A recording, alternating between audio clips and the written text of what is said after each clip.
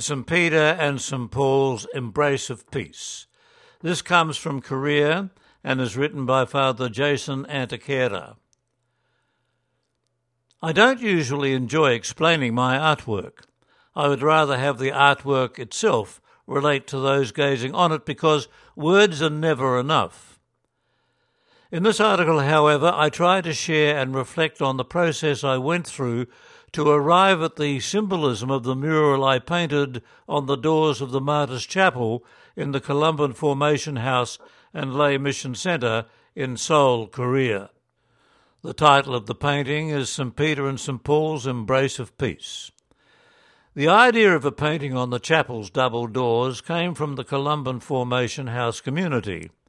The goal was to make the doors, which could have been the entrance to any room, into something that would distinguish them as doors welcoming people into the chapel, the place of prayer. It was a challenge for me in many ways. They are large doors with a metal surface. I needed suitable paint. I needed the skill to execute the painting and, most of all, I needed an appropriate, meaningful theme. The challenge was overwhelming. However, after some thought, reflection and prayer, I decided that if I saw my art as a ministry and believed that God had given me artistic talents for the church's service and its mission, I had to trust that God's guidance would be with me. I hadn't been given a theme or a subject to paint. It was up to me to decide what would be suitable and what I could successfully portray. Fortunately, the moment I saw the double-door entrance to the chapel, the image of two human figures came to mind. And this was not so surprising, as many of my paintings in the past have been portraits, images of human figures. But then the question was, whose figures should they be? I looked for suggestions and ideas from my fellow Columbans. One of them gave me the encouragement to follow my own heart, which was the advice I followed. After some reflection, the figures of St. Peter and St. Paul came to mind. One might wonder why it was not a St. Columban or a St. Patrick of Ireland or one of the other great missionary saints such as St. Francis Xavier. The first Korean priest and martyr, St. Andrew Kim Tai-gon, would be another strong candidate. Also our Columban founders, Bishop Edward Galvin and Father John Blowick, would not be out of place there. How, then, did these two founders of our church, St. Peter and St. Paul, come to the fore? One explanation would be that I always like to have a personal connection or relationship with the subject of my works of art. The feast of St. Peter and Paul, namely June 29, was the day of my diaconate ordination in 2014. And perhaps of greater significance is the fact that Rome officially recognized our mission society of St. Columban on this same feast day in 1918. My decision to choose these two apostles led to more research that opened my eyes to countless artworks by myriad artists depicting these two great apostolic missionary figures. The mural is rich in symbolism by which I tried to convey certain messages and feelings. However, the symbols do not replace the artwork itself or the meanings it may draw out for its viewers. First, St. Peter and St. Paul's Embrace of Peace show Peter and Paul greeting each other with a holy kiss of peace, an expression of love and peace in the early Christian communities. It has been interpreted many times and in different ways by various Christian artists. In some of his epistles, the Apostle Paul instructed Christians to greet each other with the holy kiss of peace. Later, this expression, derived from the Hebrew Shalom Aleichem, may peace be with you, became the sign of peace we share at Mass every day. Secondly, the colours used in the mural represent the Church's colours for all the liturgical seasons.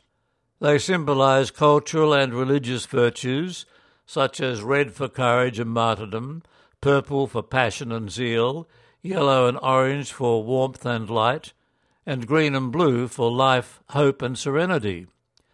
Thirdly, the faces of Peter and Paul are touching, but their eyes do not meet.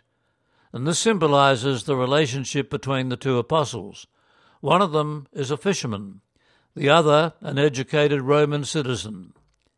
In many ways, two very different personalities whose expressions of faith, gospel and church could differ and be unique, but one in their following of Christ, their teacher and Saviour. Lastly, there is the symbol created by people entering and leaving the chapel through these doors. We usually relate to art by standing in front of it and gazing upon it. However, the St. Peter and St. Paul Embrace of Peace mural invites us to enter the image itself and join with the tradition of these two missionaries and fathers in the faith. With them we enter into the space of prayer and worship as fellow missionaries, like them, called by Christ to preach the gospel to the nations. I started to paint the mural on July 1, 2020 and completed it 7 months later. And when I look at it now, I relate to it in new, unintended and unexpected ways. I can't look at it without remembering, aside from some back pain, my various feelings and experiences during the period of its creation. In the middle of the COVID-19 pandemic, I kept painting, whatever my mood, whether I was sad or happy, anxious or calm, annoyed or pleased, lonely or joyful, bored or excited. I kept painting as I mourned the deaths of 3 Columban missionaries who died in Korea that year, Fathers Pat Murphy, Kevin O'Rourke and Frank Ferry. And while painting in solitude, I was keenly aware of and also confronted by what was happening in our world, in the Society of St. Columban, and myself. I believe that all of these events and the emotions they gave rise to are part of this mural and my connection with it. So, I will let this mural or work of art speak for itself to all its viewers in different ways, at other times. One sister, upon seeing it, said that it looks like a male counterpart of a well-known painting of the Visitation of Mary to her cousin Elizabeth. I remember a professor of art once reminding me that the worst thing you can do to art is to try to explain it. Let the art speak to us the way God speaks to us. And finally, I will leave you with a quote from a Croatian artist: "Art speaks its language, heart to heart, soul to soul." That article, written by Columban Father Jason Antequera, is assigned to Korea.